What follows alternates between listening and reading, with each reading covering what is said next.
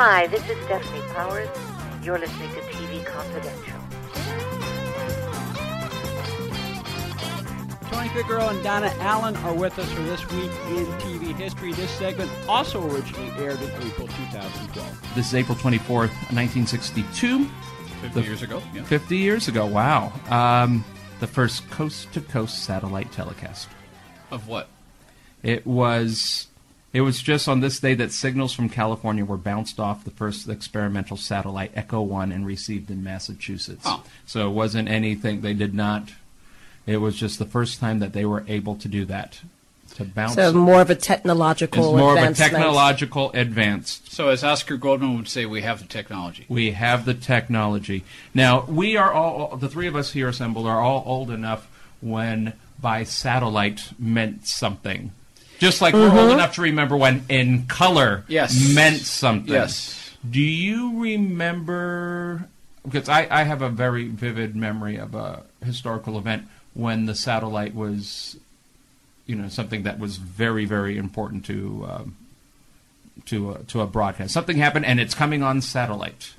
Do you remember any early TV memories? Let's see. The first thing that comes to mind is Nixon's resignation. Mine too, yeah. Though I'm sure there were several more, including the Apollo program, all the space I was going to say the launches. Apollo one would be the first one. Because you would have the footage, you would have... This is back when you would have bulletins. We unearthed this program with a bulletin from CBS News, and they would have an announcement. You have Walter Cronkite or Frank Reynolds, depending on what the network is. Yeah. And they would comment on something. They would cut away. They would show either live satellite footage or footage that they had just recorded, from the satellite, whether it's of the space footage or some event. But you just imagine Dave Garroway. I believe they had coax running from one coast to the other. Yes, and he had two TV monitors next to each other, and one showed the Brooklyn Bridge and the other one had the Golden Gate Bridge, and it looked like they were linked together. Yeah. And that was state-of-the-art technology, and they got this thing called a facsimile machine, and they could send a picture or a document from one end of the United States to the other in 30 minutes. Yes. And then when Cronkite was covering Queen Elizabeth's inauguration, they had to film Coronation. Coronation, I'm sorry, inauguration. Yes, I'm sorry, I forgot what country I was in. The coronation, they shot it on film in London, put it on a special military plane that had a dark room built in that was used for, I guess, reconnaissance footage, had the film processed in air and got it to D.C., I believe it was D.C., not New York, in time for Cronkite's broadcast.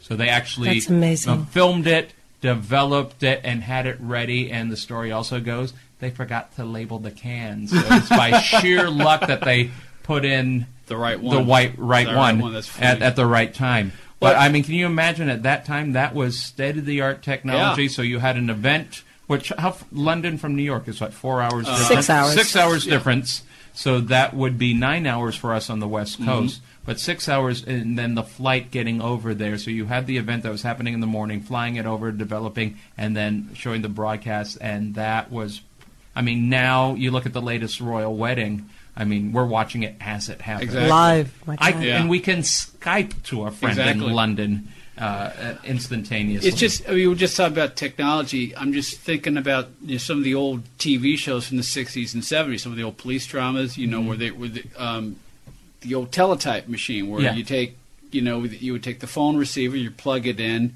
and you would access police records from another locale, and then you get it, in maybe not 30 minutes, but you get it within 5 minutes. Today you just go online, you Google it, or maybe not Google it, but you would have access to databases and stuff like that. Yeah. Exactly. And I was watching an episode of Dragnet, and they were waiting for it to come in over the teletype machine. Yeah, somebody's arrest record in Miami or something like that, which was kind of cool. But you mentioned Nixon's resignation. I was in Puerto Rico that summer. That was 1974, and we had heard the local newscasters there saying that Nixon is going to resign, and he's going to have a press conference later. And they would interrupt the program. He said the press conference is coming via satellite. And I remember this was a big deal. We even adjusted dinner time. My dad got all the siblings together and said, "This is history happening. We're all going to watch TV, watch what happens." And my dad's explaining that a satellite is a thing that floats into space, and they send the signals up, and it bounces off. And before Nixon came on, there was a photo or drawing of a satellite, and it looked like something out of Disney's Tomorrowland. Yeah. It just had this drawing of this thing. It was a cylinder, and it had these spider legs on the bottom and a couple of horns on the top, like some sort of PA system. And it was like, this thing is in space, and the image is going from Washington, D.C., bouncing off of this, and it's being seen in homes all over America, plus our little Caribbean island of Puerto Rico. And it's like, this is happening right now. A few weeks ago, we did a program with Steve Cox. Steve Cox authored books on the Munsters and the Addams Family, and a lot of shows that we remember watching when they were first on, but some of our listeners discovered them through TV Land. TV Land used to do a lot of funny commercials, making the retro commercials, yeah. But one of the things that they did, they would occasionally do semi-serious things about how television works, and I remember they did a thing on satellites, and they would shoot, and they would basically, as you just said, there's this huge asteroid in outer space, and then they shoots up there, and that's how it's broadcast in your homes. Amazing stuff. I mean, TV can't be educational. TV can't be educational. We don't think about it now, but I think each one of us has a smartphone attached to our belt or in a pocket right now. And mine's in the other room. Yes. Yours is in the other room, and that's the same technology that we're using.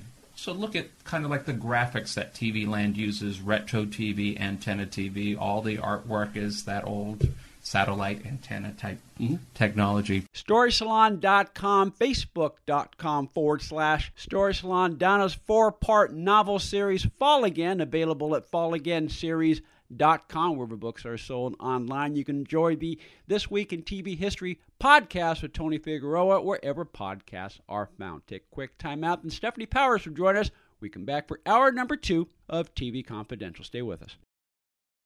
Be part of our conversation. If you like what you hear, have thoughts on this week's program, or have an idea for a future edition of TV Confidential, we'd love to hear from you. You can email us at talk@tvconfidential.net, talk@tvconfidential.net. You can also message us at facebook.com/tvconfidential, x.com/tvconfidential, or at TV Confidential on Instagram. And if you're listening to us on the TV Confidential podcast, please be sure to hit the subscribe button. This portion of TV Confidential is brought to us by our friends at Front Porch Realty, the community of realtors in the Northern Bay Area of California that is committed to finding the solution that is best for their clients. Whether you're a first-time home buyer or looking to sell or lease your property in Northern California, call Karen Strain at 415-886-7411 or visit FrontPorchRealtyGroup.com for more information on how they can help you.